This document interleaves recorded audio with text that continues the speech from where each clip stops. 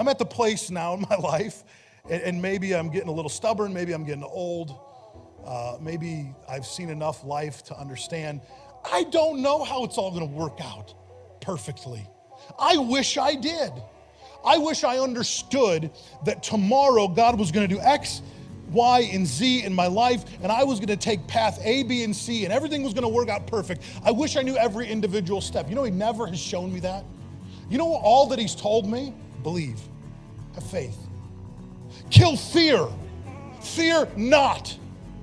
Don't believe the lie that fear would put in your heart or in your mind. Don't allow it to have a seed that germinates, that destroys your purpose.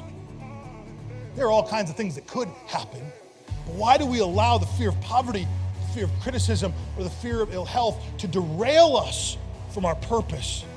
Why do we allow these fears to put a stranglehold over the purpose that God has for us? Listen, God has great things for each and every one of you, greater than you could possibly imagine. And I don't care if you're 9 or 90, this message applies. You have an opportunity for greatness at every stage in life. The question is, will you eliminate and conquer the fears to step out to do what God's called you to do? If we are ever to really live in our purpose, it's because we killed, we decimated, we conquered these fears. They are fears that every one of us have to deal with at one level or another.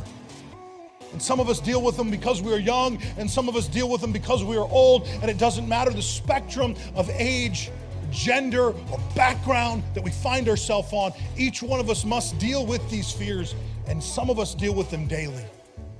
My question is, will you give in to fear, or will you live in the purpose that God has for you? Thank you for listening to Daily Dose of Grace. This has been Pastor Nathan Hurst. This is God's grace, simple and to the point. To find out more, please visit nathanhurst.me.